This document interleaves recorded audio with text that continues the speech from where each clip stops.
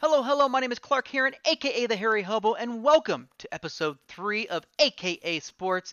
And with me, as always, the man, the myth, the legend, simply known as Fletch. Fletch, how's your week's been going? Hey man, week's been going amazing. Got caught up on some good sports. Had some big stuff go on over this weekend. Here we are, another episode for you guys. How about you, man?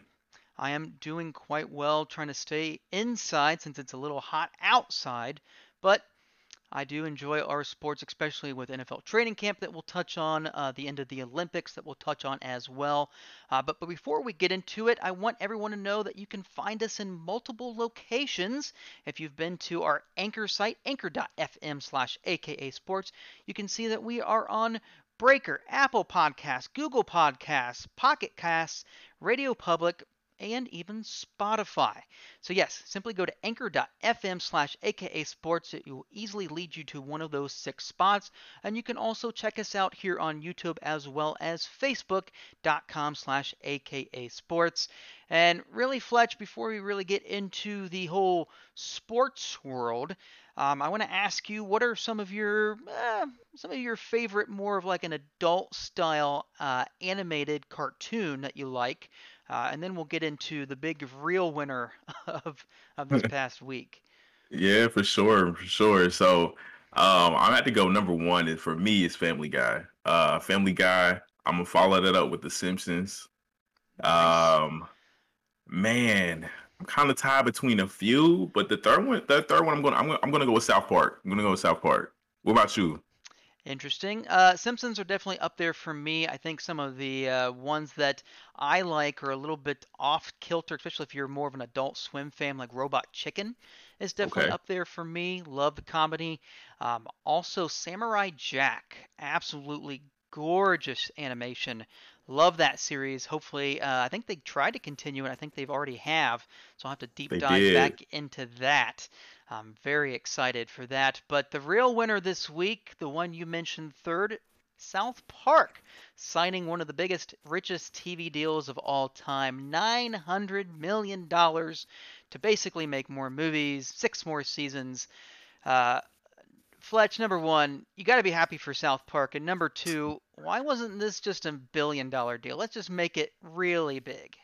Hey man, South Park just got to that bag. That's gonna be crazy. So you said more movies, more series, and as long as we got more things that they could just pick fun at, that's gonna be fun, man. I'm all for it. They got to keep going. They got to keep going. You go until it dies. Yeah, and it's one of those series, just like The Simpsons, where it can reset after each and every single episode. So it makes it much easier just to keep on going. And again, $900 million, and you thought you wanted to play football. Talk about that. Just draw something. Go out there and animate stuff, make fun of people, and guess what? You're going to make some money. Oh yeah. Let's go ahead and move on to the sports world where the Olympics have just finalized. They have finished up. What a great Olympics for the U.S., who finally edged out China for the gold total. They have 39 versus 38, and they were already having the total number of medals nicely in hand, taking care of business there at 113, China at 88, and then the ROC, or basically Russia, at 71. Fletch, any final notes that you can think of that you see in this past week about the Olympics, and maybe some of your favorite moments overall? Yeah, I'm glad we eked out the gold medal count there. I knew, like you said, the full medal count was kind of a done deal, if you will. But nah, I enjoyed it. I enjoyed it. Like I mentioned, I had a couple favorite sports that I definitely enjoyed watching, and then obviously you got your headlining sports for us and what our expertise is, if you will. But one shocking thing was the loss for our women's soccer team, losing and then coming back and getting the bronze medal instead of the gold. So I know they took that loss to Canada. Canada ended up, I believe, winning the gold. Let me see. Yeah, over Sweden. So that was interesting. Yeah, both men's and women's basketball wrap up. Both brought home the gold for us. Kind of ironic. I think they said this was the first time that the uh, the gold medal winner had lost the opening game. So our men's team struggled early on. women's team struggled early on. They both pulled it together and had big wins there in the final. Kevin Durant played great. I don't know if you got to check out much of the games. I know they're like 12, 1 o'clock in the morning, but KD is now probably regarded as the best NBA or basketball Olympian we've had. 3 gold medals. Um, each gold medal game that he's played in, he's had 30 points, 30 points. I think one of them might have been 31 and then 29. So he's averaging basically 30 gold medal games. That's a lot. That's saying a lot, especially when the scores are under 100 most times. So he's taking home, a third of the scoring load there. And then Asia Wilson is to be noted as well for the women's team. I think she's now what, college champion, college player of the year, rookie of the year, MVP, gold medalist. Yeah, That's like man. Jordan-esque stuff right there. Hey, she's only like 24, 25, I believe. So, I mean, the legacy's on its way. Nothing wrong with that. And yes, I would also talk about Kevin Durant. He really turned it on when Team USA actually needed somebody to do so. Very Luka Doncic-esque for the most part before he got hurt. He was having himself one of the best Olympics. I think he even turned in a triple-double this Yep. year as well. Didn't quite get it done for Slovenia. But congratulations to both U.S. men and women's teams for bringing it home for gold in basketball. Some of my other favorite moments, I actually watched some equestrian this past weekend on on Friday. Unfortunately, I was stuck in the hospital Friday morning, but I was watching equestrian, and there was a horse that literally did not want to jump over a wall. So I felt bad for the rider, but they kept going. It was a team event. I did hear later on that one of the riders, unfortunately, did not get to go for gold simply because their coach decided to punch the horse for not being able to jump over the wall. So they got disqualified. He got banned. Uh, It's very unfortunate. So that's one of the downsides of the Olympics so far. But another big one that I like to see was Mr. McGee for the men's basketball team. He now joins his mother as a gold medalist. She won it back in yeah. '84, I believe, uh, for the U.S. women, and he is a gold medalist as well. So congratulations to them. And also a big shout out to Simone Biles for overcoming that mental health issue, coming back and finishing third in the beam. Hopefully she can continue to gain well and get healthy. But again, congrats to every single one, both U.S. and foreign, who was able to medal or compete in any amount of Olympiad. Uh, I know I can't, so unless ping pong really lowers their standards, maybe I have a chance. But once again, congratulations to all the Olympiad. Moving on to a little bit sadder news, we have Lionel Messi. He is actually going to leave Barca and going to Paris Saint Germain, or PSG, better known. Fletch, tell us a little bit more about that. Yeah, so I mean, we know for sure he's gone from Barcelona, which was a little shocking to us on the outside looking in, if you will, because I mean, you gotta kind of compare a guy like that to somebody like, like a Kobe Bryant or Dirk Nowitzki, who's been on the same team for as long as I remember. So the fact that he's leaving is kind of odd, or it's sad, if you will. And I don't know if you saw the press conference and everything earlier. So he wasn't, he was kind of in the same mode, just sad that it coming to an end, if you will. But on the flip side, I mean, the overarching thing is there's a lot of corruption or uneasiness in FIFA. So I think this was something that I want to say Barcelona, what they end up doing is actually blaming La Liga. La Liga obviously is Spain's big league. You got Barcelona, you got Madrid, who Ronaldo just left from just last year. So um, top, I don't know, would you say maybe three league in the top one, two, or three leagues in the world actually. So they actually, I want to say 2013 was when I read is that they lowered almost not so much lowered how much you could pay someone, but I guess you can say that it basically a salary cap. Soccer was kind Hmm. of like baseball at one point. There was no salary cap, for instance, to kind of put this more so in American sports terms. is how the Yankees, how they were able just to go out and give anybody the check is what they used to do. That's what you were able to do in soccer until this cap happened. And what happened is they just couldn't pay Messi. Now, this should have been a long time coming. They should have known. What I do understand is that they did try to get rid of some guys out in the transfer market, kind of like free agency, if you will. But no one was willing to take these guys contracts on. Nobody was willing to pay enough to pull some of these guys off the team. So that way, in return, Barcelona was able to pay Messi. So, and if you remember, there was the whole Super League about to start over in Europe with top teams across the board, and you really just didn't. Things didn't really go as they should have went with that, and now here you are. Everybody still has their own league, if you will, and now everything's kind of at a standstill with that, and it translated into kind of a bit of chaos. And I think that's what we're starting to see right now. So Yeah, I totally agree, and I did read a little bit into that as well. Seeing basically what the salary cap that you mentioned going from 600 million down to 200 million, that is a huge decrease. It would be something similar to the NFL, basically having like 20 million dollars being removed. Most teams maybe be okay, but a lot of the teams that maybe were only 5 million or even just 10 million over, yeah, they're in some big trouble trying to find some players to either remove or restructure their payments or their contracts and such. So that is huge. So it doesn't shock me that they had to get rid of Messi. Obviously, he was willing to do just about whatever he could to try and stay in Barca. yep, Unfortunately, it didn't work out. So hopefully, good yeah, luck to man. him and Paris Saint-Germain as well. Yeah, PSG is in good shape moving forward. As long as all the reports are true. Again, Sadie's leaving, but here we are. So, if you guys remember, he played with Neymar in Barcelona. Neymar left Barcelona for PSG. They're still good friends. You bring him over there with Kylian Mbappe, the best Frenchman forward in the country, right, or in the world right now. So you got a formidable lineup. I saw a post earlier this week when it all broke down and the news was coming out that he's probably going to go to PSG. They likened it to James Harden, Kyrie Irving, and Kevin Durant. So that just goes to show you again, putting that more so in our American sports terms, how potent this offense is about to be.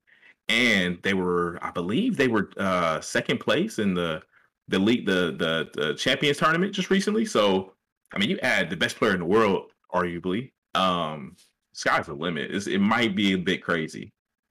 Yeah, it'll be interesting to see if they can stay under the salary cap themselves. But as of right now, just like you mentioned, they're going to be probably the team to beat or one of those high-end teams to beat for sure.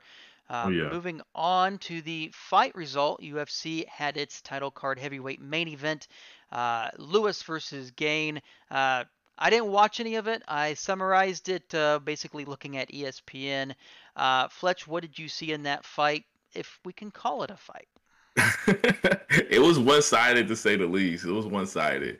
I mean, Derek Lewis is a known knockout artist, big guy. He's been around for a while. I want to say he had like 10 losses to his name, and I believe like 25 wins though. So it was a big fight too for the interim heavyweight title. So just I mean, Gon was the favorite coming into the fight. He handled Derek Lewis extremely well. There's a stat that was kind of crazy. It was a 98 to 16 advances in significant strikes landed. That moves Eric Gon to 10 and 0 overall, 7 and 0 in the UFC. So what this is also too looks like it might be lining up a title fight between him and Francis Ngannou, reigning world champion right now. So that'd be interesting. Ngannou tweeted out during the match and was impressed, with the performance. So I think that's a fight to see. I would say late this year, early next year. If we hopefully we do see that happen. I don't see why we wouldn't. That should be the next heavyweight championship fight. So we should be excited about that. That'd be a good one. Very nice. And we'll definitely keep in touch with that undisputed fight as well. Moving on to the NFL, we've got three big time stories. The first big story, let's start off with Michael Thomas and the New Orleans Saints. There's a report coming out of training camp that basically for about 3 months' time in this offseason, Michael Thomas was trying to be reached by the organization. He basically didn't reach back out to them, didn't say anything about his injury, the potentiality that it might need surgery, which is what basically led to the head coach not knowing about the surgery, kind of upset with the timing of it. Um, we've heard about some disputes between Thomas and the organization before. He was even suspended one game for a fight with a teammate last season. Uh, what exactly is going on with Michael Thomas? He's supposed to be one of the premier wide receivers in the league. He fought hard to try and play with Drew Brees in his final year last year, and it just seems to be quickly unraveling, assuming he can even get back on the field after having surgery. Yeah, it's a weird situation here, Clark. The one thing that I guess it seems like Mike Thomas kind of is a guy that kind of walks his own path, if you will. So I think that's something that the Saints do need to take in consideration. Maybe kind of monitor the situation a little closely because I don't know if you read the same thing I read. He shuts down an offseason. You can't get a hold of this man, until it's time to come back for anything mandatory. So I don't know what his relationship is with the team. Maybe it is more of a, you know, the players are my guys, but I'm not really here for the whole Saints in the front office and, not loyal to the team, loyal to my teammates kind of thing, if you will. It's the vibe that I'm getting. But I do hope he gets back on the field. I think what is he on a pup list? He'll be back like week 7. Is that right, Clark? Correct. He should be if he starts the season on the pup list, he will definitely be out the first 6 weeks of the season Okay. guaranteed. I believe allow his first game to come back. I believe it's a Monday night game against the Seahawks in Week 7, Ah, or he could come nice. back in Week 8 to face the Buccaneers. Or more than likely, it may be you might actually see the actual Mike Thomas, if he's fully healthy, be Week 9 against the Falcons at home. I'm probably pushing to week 9 if I had to guess at the earliest based on the timing of this surgery. But if he does start the season on the pup list, his first week back would have to be week 7, a Monday night at Seattle, which, Let's hope for again, that. yeah, you're hoping for that, but you're definitely in the mindset that he may not be at his full go that very first week. So for fantasy purposes, it's probably going to be week 8, week 9 before you actually see the real Mike Thomas out there. And another big question is depending on who his quarterback is at that time. Right now, it looks like Taysom Hill might be out there more often than not, especially with the receiving core that they have right now. They may be looking to run the ball a little bit more than anything else. But we'll keep an eye on Michael Thomas, like you said. He wants to really have his own space outside of the organization, but at some point, something's going to break the camel's back. I don't know exactly what it's going to be, but it seems like we're moving steadily to that point, which would be unfortunate because Michael Thomas has had a phenomenal career so far in his young career. He just needs to get healthy and get back to being what he was. Moving on to the next topic, we have Xavier Howard. For the last couple years, he has been pushing the organization. He's been wanting to get traded away from Miami. He doesn't like his contract. He's been wanting to try and either really just be traded, but then all of a sudden he reworks his contract. He says he doesn't Mhm. go want to go away from Miami. Uh, Fletch, unless I've missed something, what happened? Yeah, oh, man. I'll be honest. There's no telling. It sounds like it was some sort of contract dispute that got rectified, but it sounds like he got kind of what he wanted. I don't know if he got exactly what he wanted, but he got enough to stick around, right?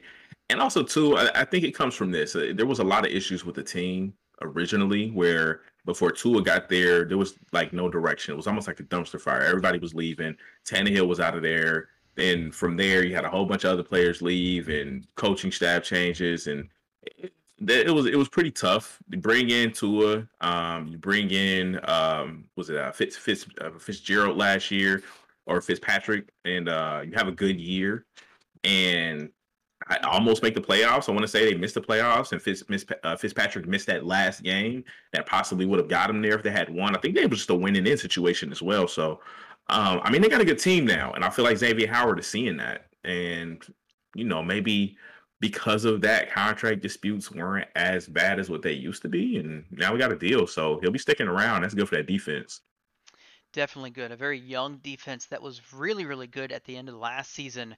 Hmm. A lot of very good young talent there, along with the maturation of maybe Tua Tagovailoa potentially allowing this receiver core that once they get Will Fuller back from a one-game suspension, could be looking at a very good offense moving into 2021. But we'll see what happens there.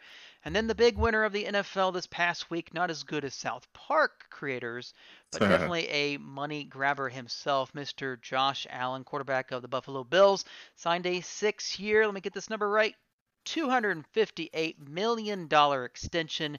$150 million of that is totally guaranteed.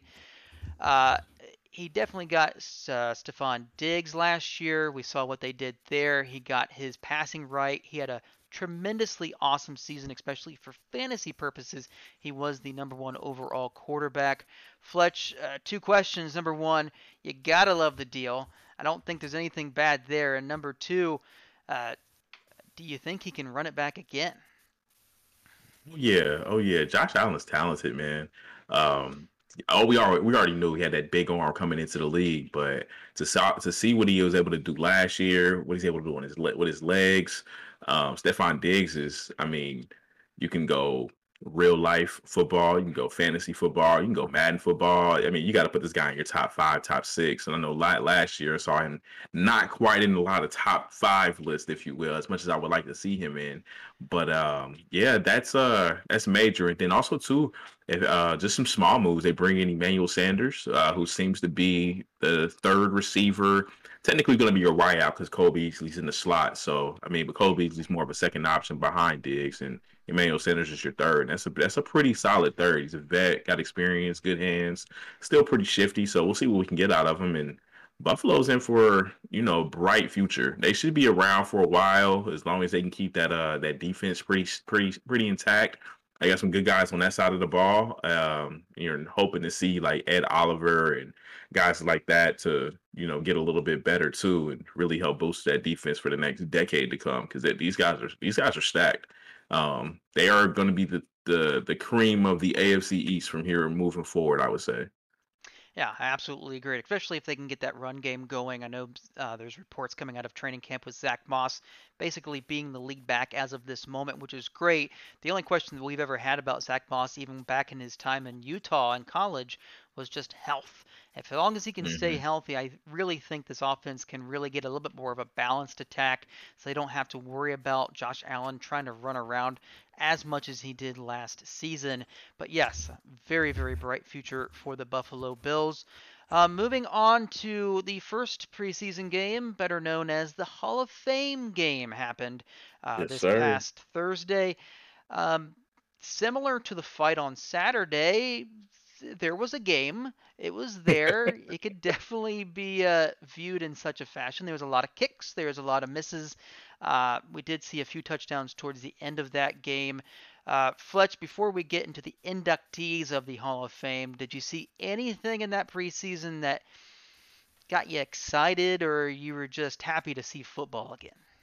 Nah, I'll be honest, man. It was kind of boring. I mean, it was cool that football's back. I'm glad the fans were there. I mean, you had your two starting quarterbacks didn't play, so you knew that kind of coming into the game. The Cowboys really didn't play any starters at all offense. I guess the things that stand out. I mean, if you're a Cowboy or a Steelers fan, you had to be happy with I think what you saw in Najee Harris. They didn't overuse him. He had a first down. Looked good with the ball and everything. That's really all you want to see right now.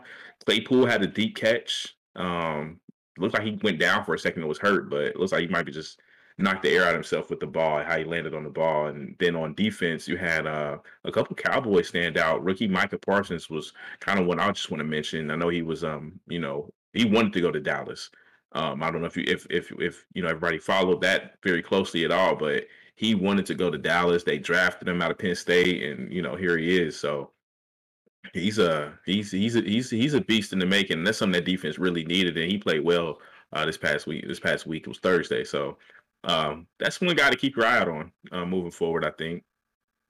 Yeah, I'd absolutely agree. He was a definite beast at Penn State. I think he even sat out last season to Hmm. prepare for the NFL. Got drafted to a team that he definitely wanted to go to, and hopefully he can have himself a Hall of Fame career, which Oh leads us yeah. into the Hall of Fame inductees of Thursday. What an amazingly stacked class this one was.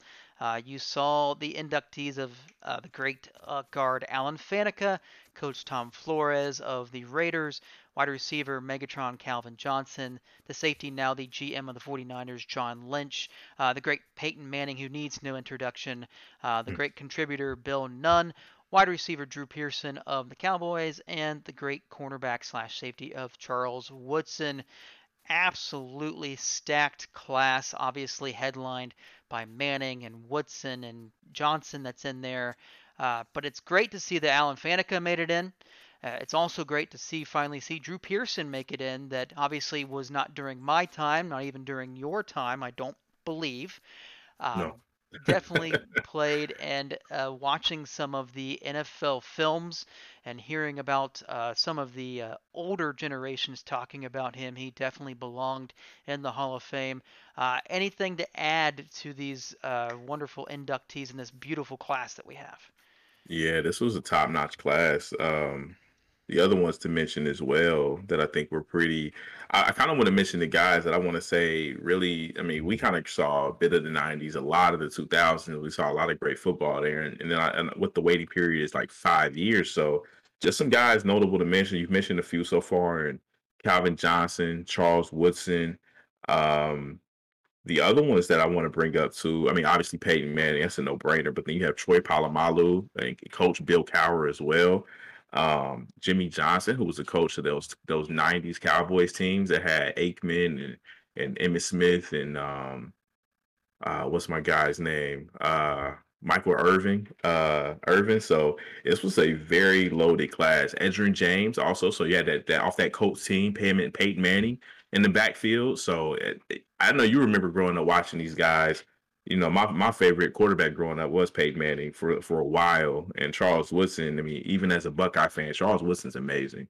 I just saw highlights. He has like 11 pick sixes, I want to say, for his career, and a Hmm. lot of them were with Green Bay. So we kind of talked about Aaron Rodgers a little bit. That was one of those legends or vets that he felt like got disrespected in Green Bay on the way out. So, and seeing those highlight saves, seeing him in the Hall of Fame this weekend, that was good to see also. So, that's all I want to mention, man. That Hall of Fame class was stacked. And I mean, we see it every year. We've seen, some big names go the last few years that we grew up on, but this one kind of across the board was really nice. You had a lot of teams represented, especially the Steelers, and they've been dominant just as well as any other great team over the last 10 to 20 years. So it was good to see. It was good to see. It was a great class.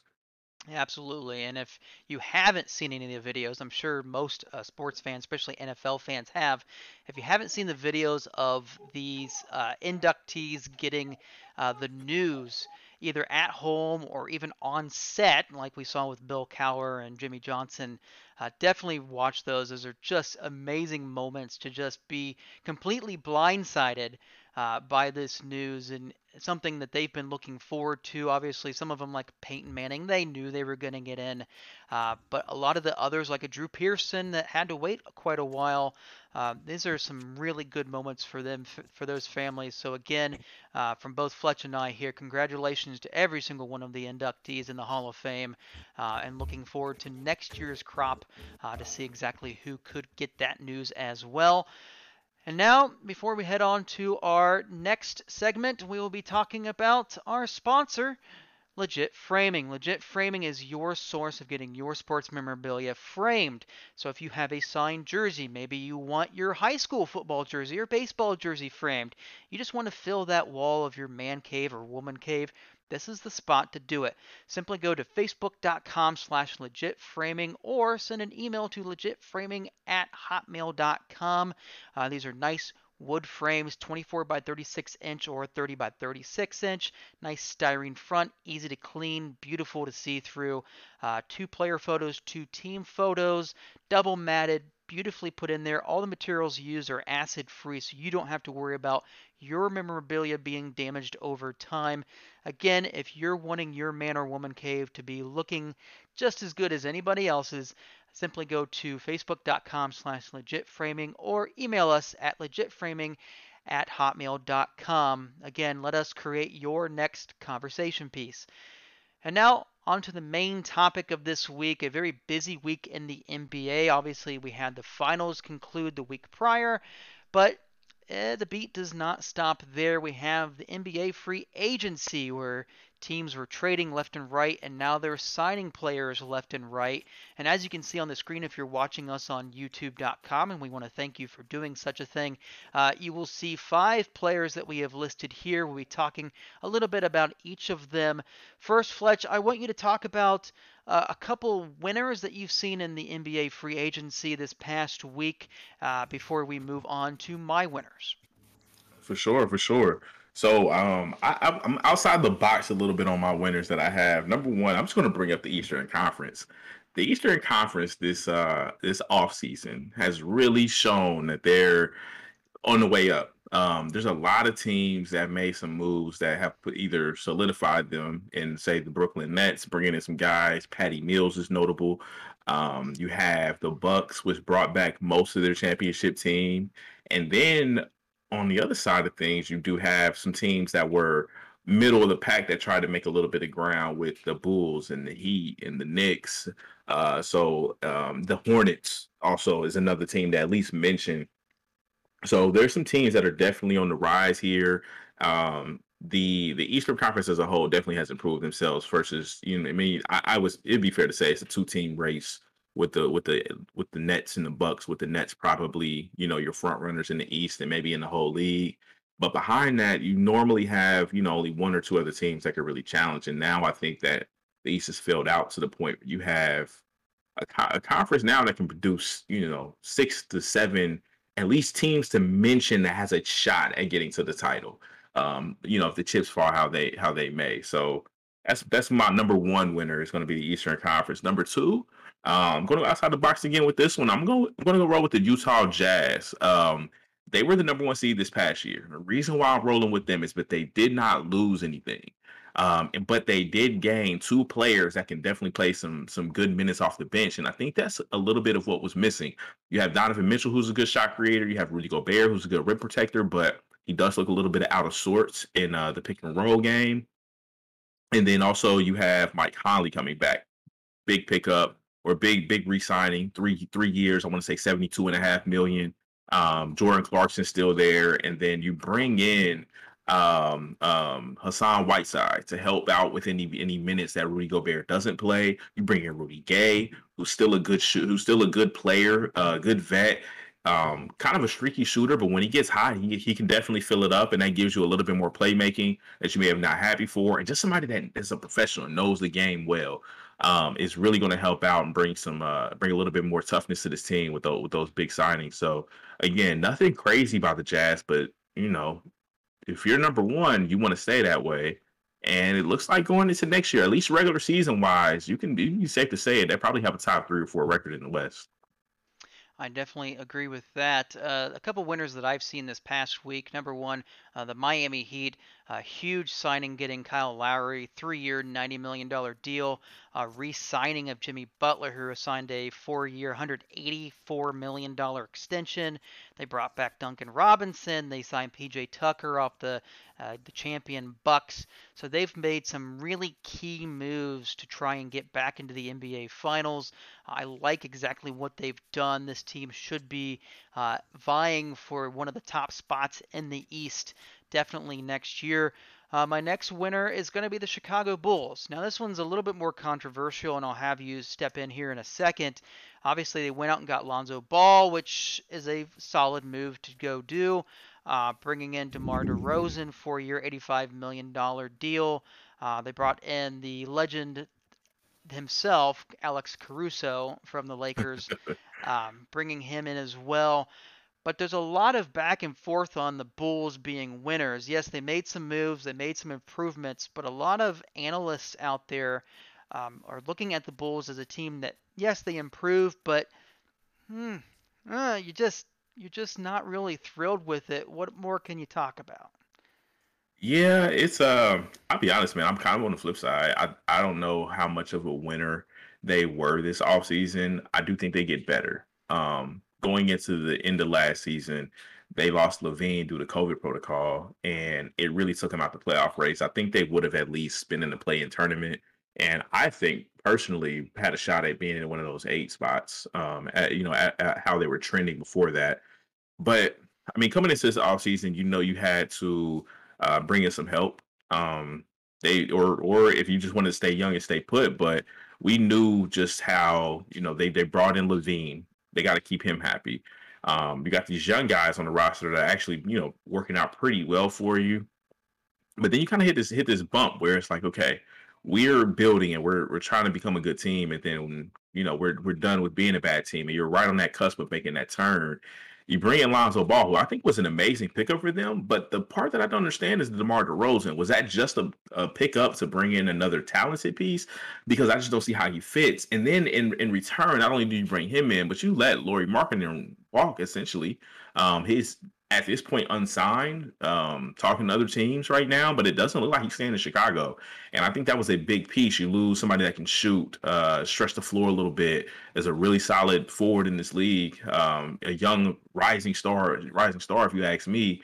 And you bring in DeMar DeRozan, who I love DeMar DeRozan. I just don't think he fits here. He can't shoot from three still. He's a good play. He's a much better playmaker than what he used to be. He can still score anywhere in the mid range, but I mean, how does that fit into a team that's going to be? It seems like they're going to be running pretty fast, and if he's not able to knock down threes in transition, kick out threes to him from penetration from Lonzo Ball and others, Alex Caruso being one of those guys that can penetrate, I just don't see, the value in bringing him in after you bring in somebody like Lonzo. So I wouldn't necessarily call them a loser, but I did not include them in the winners for that reason. It's just I don't see how the team meshes very well together. I can understand. We'll definitely have to take a look at it, especially with Markin and on the outside, not really being anywhere with the Bulls organization right now. Yeah, I definitely have them in the winners column, but I can understand your point as well as a lot of analyst points of just, okay, you did some addition, but you also didn't really do as much as we thought you could have. So that's why a Right. lot of analysts are potentially putting them as maybe one of the top 8 teams, but could be on the outside Yeah. looking in just as I, easily. I think they're top 8, and I think the thing I guess that is the win in this is that you are a better basketball team. Don't get me wrong, you are, but I think when you add in Alonzo Ball, who can basically take your team from, we'll say hypothetically, you finished eighth or ninth last year, and he could possibly elevate your team to a 5, 6 seed with the way the West is. I mean, you got to think you have the Bucks and the Nets in front of you. Philly with or without Ben Simmons, I think what you get in return from Ben Simmons probably is enough to keep them up there as well because that's a really good team, really good coach. And then you have the Boston Celtics that should be coming back next year. You have the Miami Heat that you mentioned, who I also agree is a good winner. The Charlotte Hornets, if Lonzo Ball plays the whole season last year, they are sitting in the playoffs comfortably versus being in a play-in tournament. Is another thing to look out for, especially with the few additions that they've made. So I mean, you got some teams that I think that are still in front of them. The Knicks, the Hawks, I didn't even mention that. Either are right there with you or possibly a step in front of you. So we'll have to see how it plays out. I do think talent wise, they're probably one of the more talent heavy teams in the league with Levine and Lonzo Ball now. You got Nikola Vucevic. You have DeMar DeRozan, who we're talking about. So I don't see why they can't fill it up, but that is still the chemistry bothers me a little bit or worries me a little bit. So we'll have to see how that plays out. And speaking of those potential losers, I'll start off that. My first loser of this past week is the Pelicans, simply because where are you? What were you doing? Did you do anything? The whole point of Zion Williamson being unhappy with the organization, with the lack of moves, this is not really what he was looking for. Yeah, they made a trade, they upgrade a little bit there, but overall they didn't really make any moves at all. So this will probably not make Zion very happy and potentially just keep them out yet again another year and could potentially lose Zion in the very near future, especially losing Lonzo Ball to free agency to the Bulls like we just mentioned. Uh, Hmm. but my other big loser this past week is Dennis Schroeder, the player from the Lakers. He turned down an $84 million deal from the Lakers. He thought he could make $100 to $120 million on the free market.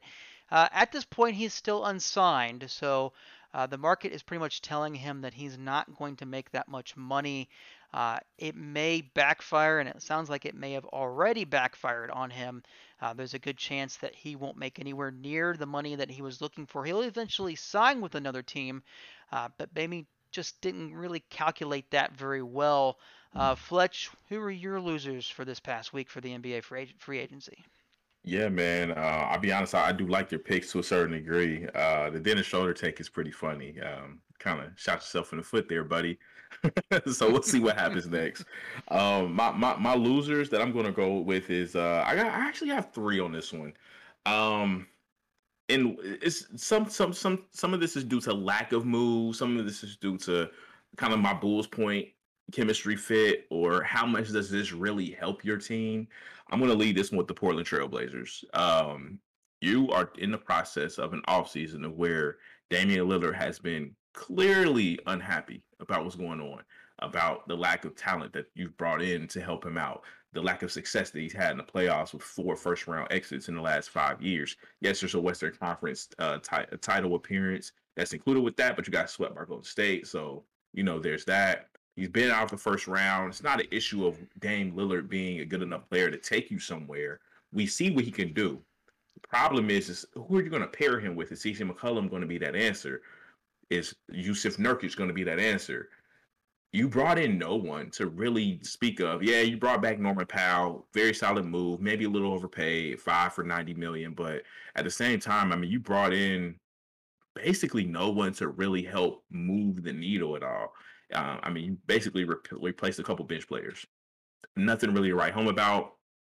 I saw Damian Lillard had a press conference after one of the USA games or during the Olympics and whatnot, and it had mentioned, hey, there's some guys on our list that we definitely tried to get. Unfortunately, we weren't able to get them, and the guys that we did get, we're happy to have them on our team, and they should help us out. Which, yes, great answer, PC answer if you ask me. I agree to a certain degree. You might be exactly where you were last year, but where is that first round exit, 6 seed, 7 seed? That's not cutting it. So, I mean, they're my number one loser right now, just because you have a disgruntled top 10, 12 player in this league, and you can't do anything to make him happy. So, I'm gonna follow that up with another Western Conference team with the Spurs. Again, I mean, you bring in McDermott, you bring in Zach Collins. McDermott, a great shooter, but I mean, you just drafted another shooter in the draft that was questionable. So we're just loading up with 3-point shooters now. Not really following what's going on in San Antonio. You lose DeMar DeRozan. You lost LaMarcus Aldridge earlier last year as well to the Brooklyn Nets, now retirement. So, I mean, I don't really know where the Spurs are going. I mean, we knew them as being a model of consistency and making the playoffs every year, and now it looks like we're on our way to mediocrity every year. So kind of the opposite direction if you're the Spurs. And lastly is the Knicks. And the reason why they're last is I'm not saying that it was a terrible off season. It's just one of those off seasons where I mean I think you overpaid a couple guys. I mean, I like the Kimba pickup to a certain degree, but how does he play with Derrick Rose? Or can Derrick Rose play off the ball? Do you trust Kimba Walker? Is the other thing. Now I do like the Evan Fournier pickup to a degree, but I don't. Again, is he the answer there at your two guard spot? How does he play with R.J. Barrett? With having two ball dominant point guards and Derrick Rose and Kimba Walker, how does Julius Randle fit in that? Who also is a almost like a point forward, if you will. So there's some questions to be answered in New York. What I do know is I like their toughness as a team. I do like bringing back everybody that you had. Nerlens Noel being resigned, like we talked about Derrick Rose being resigned. You had Mitchell Robinson coming back. I like the team. It's just I don't really know what did you do. You were fourth seed last year, and I can guarantee I named 6 teams better than the Knicks right now. So and maybe they're waiting for something big down the line. Maybe that's why you saw so many 3-year contracts as well. That was something that was kind of floated around too. So those are my losers. One team that I think we forgot to mention here, Clark, before we kind of dig in a little bit, is the Lakers. What do you think about some moves that they made? Yeah, they've made some good trades in order to add to that list and to their roster. Um, but they were, I don't know, it just, they're definitely losers on the front side when it comes to defense. Uh, Obviously, you still have Anthony Davis on roster, which is a phenomenal player when healthy. That's the big problem there. LeBron James, what he loves to do in the free agency, and we've seen it year after year, is he gets rid of the young guys and brings in a bunch of old guys. So you have a Hmm. very older veteran team that typically will do some good things. They did a comparison to the 98 Bulls when all their Bulls were older and they still won a championship. So the championship's still well within range for these Lakers. There's nothing wrong with that. It's just, man, you would love to see just a little bit of that young grouping of players come in to kind of mix well, but that's just not what LeBron likes. He really likes those veterans to come in, bringing in Carmelo Anthony, who's a year older than he is, bringing in Russell Westbrook, who's probably the youngest of them. Might be out there, and he's like young, early 30s, I believe, at this point. Yeah. Um, so it's very similar to the Bulls, at least in my mind, where a lot of analysts, there's some positives to it, there's a little bit of negativity to it. But as long as you still have LeBron, if you have a healthy AD, if Carmelo can, add to this team just a little bit here and there, I mean, they're still going to vie for the Western Conference. They're still going to be pushing for it. The only downside is if Anthony Davis can't stay healthy, they may be in a little bit of trouble, but I mean that would even be with younger talent as well. Mhm. What's your thought process on your team, the Lakers? I think it kind of so. I want to back up a little bit to rewind, go back in time, if you will. Before we got LeBron James, um, or I take that back. Before we got Anthony Davis, what we were worried about is the future, is what was going to be next after LeBron. You bring in LeBron, you would assume this may be his last contract, depending on how durable he, remains to be. He's had a couple injuries over the last couple years that at least should be noted with the groin, and then the ankle injury that clearly wasn't fully healthy in the playoffs. So if LeBron can stay healthy, yeah, you'll have a great team moving forward for the next 2 to 3 years. But how long do we have LeBron James and what happens after him is the question. Anthony Davis is the youngest star, if you will, on the team at 28 years old. He'll be 29 sometime during the season. So you got a star approaching 30. You got another star that's been on a few different teams at this point, MVP, former MVP, and Russell Westbrook. How long is this level of play for him and this high level of athleticism going to hold on when he's already, like you mentioned, early 30s, 32, in 3 to 4 years? We're looking at 35, 36. So, I mean, with that being said, you're really by making these trades, one to get Anthony Davis and losing Brandon Ingram amongst a few other players, Lonzo Ball to be mentioned as well, and seeing these guys flourish elsewhere.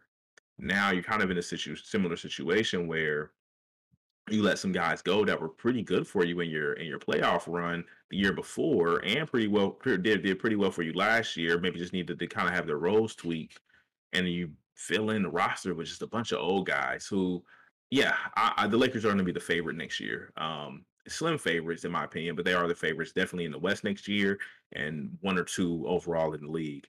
But I think when you really look at it, other than being in a win now situation, what the problem is that a lot of people are going to start looking into, especially Laker fans, because you're worried about what's next. And we kind of went through it with Kobe getting old. We're going through it now, receiving an older LeBron James, and hopefully you squeeze as many titles out of it as you can. But you know, this is the oldest team in the league, easily. We got guys. I think it's 4 guys under 30, and everybody else is I think 32 plus after that. Now, what I will say as I really like the Malik Monk pickup and the Kendrick Nunn pickup.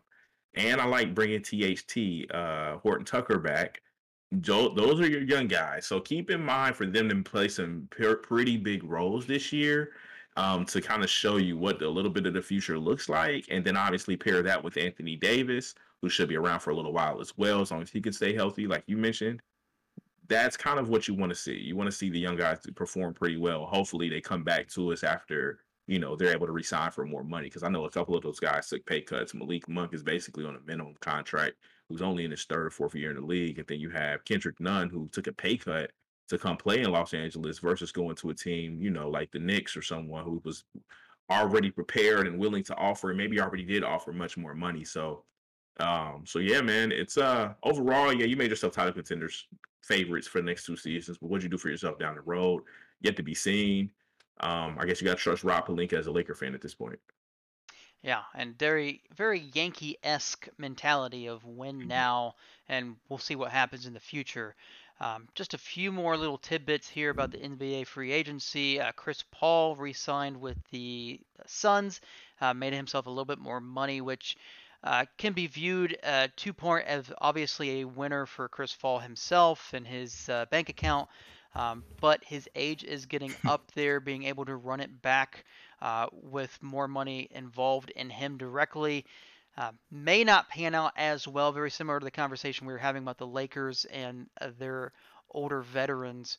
Another questionable move, and we talked about it off air, was the signing of the Cleveland Cavaliers getting Jarrett Allen, uh, giving him a ton of money, signing him to a $100 million contract, which I think we both kind of just shook our heads at and was kind of just okay. You Yeah, I don't signed a get it. guy just trying to get your name in the in the newspaper kind of deal. Um, but yeah, they signed him as 23-year-old center, 5-year deal. It's a pretty good deal for him. I guess another tidbit out there would be the Bucks losing PJ Tucker is a little bit of a hit for them as well.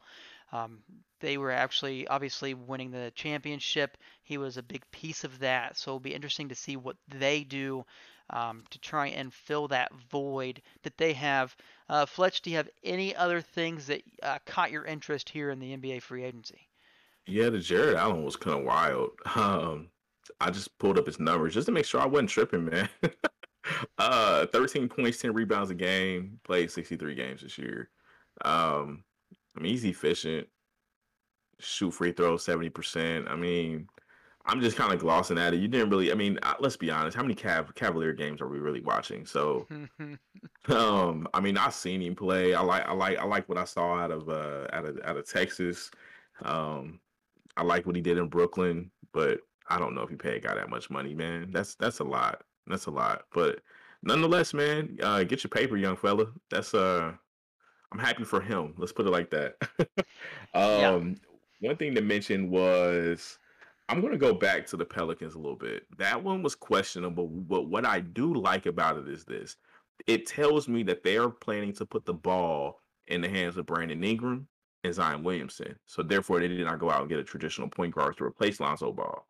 Um, it could be it's risky though because you missed out on a lot of guys. I don't know if they wanted Kemba Walker, but you missed out on him. I don't know if Derrick Rose was an option as somebody who you didn't have to pay a lot. You could bring him in. I don't know if they were looking at any other younger guards, maybe like Cameron Payne, who re-signed in Phoenix, which is great for them, great for him as well, especially knowing his story. But I mean, you really didn't bring in a guard to replace Lonzo. You just brought in basically a guy. He can shoot. He can shoot his butt off though. Devontae Graham is a hell of a shooter. So that's what I'm thinking that they decided to do is go in a more non-traditional route. And hey, we're gonna put the ball in our stars' hands. Everybody around him is just, you gotta be there and ready when the ball comes to you. Be ready to make plays. Be ready to shoot.